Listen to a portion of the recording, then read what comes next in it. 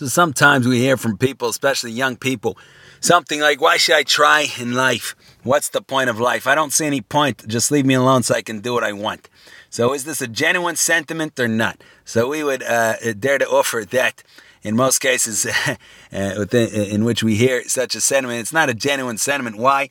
Because anything and everything that we do is and can only be in light of our perceived self-interest. So for us to say, I don't care about my self-interest, that's not true. That in itself would be then the self-interest. For example, protecting my fragile sense of self, my fragile self-esteem, my fragile ego, my superiority complex where I don't want to risk, goodness forbid, somebody disproving that I'm superior. So consequently, I find something to say like, why should I try in life? What's the point of anything? Something like this. Right? But at the same time, if we were to answer it, we could say that we have our self-interest. We want the good. We want to succeed. And the way we have to. It's not that we do or don't. We have to. That's the only alternative. And the only way to maximally succeed and to maximally secure the good is to become everything that we can be. Right? To become everything that we can be. And then we're going to get everything that we can get.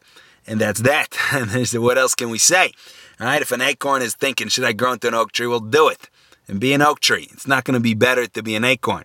All right, if a caterpillar is thinking, should I grow into a butterfly? What if my wings don't unfold? Well, do it and find out if it's good or not to be a butterfly or a moth. All right, so become what you can be and then see what's good. But if we don't become what we can be, we're certainly not going to be better off than otherwise. Right? I could have turned myself into an adult, but I remained a child, right? Meaning mentally, emotionally. What's the point of being an adult? Is it really so great after all to be an adult? Why don't I just remain the way that I am? We see that's phony thinking, right? It's just somewhere or another cop-out. Become an adult, truly, not only physically, and then see what the view is like from adulthood, right? Should I really try to be moral, to do the right thing?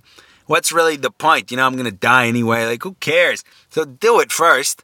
Become what you can be, what we can be, and attain to the levels we can attain to, and then see. And then our view might be very different. But first of all, we have to become what we can be. If we don't, all right, if we remain at the bottom, we've got no business talking, and we've got really nothing at all to say except to complain. So that's the idea. Become what we can be. Thank you for listening.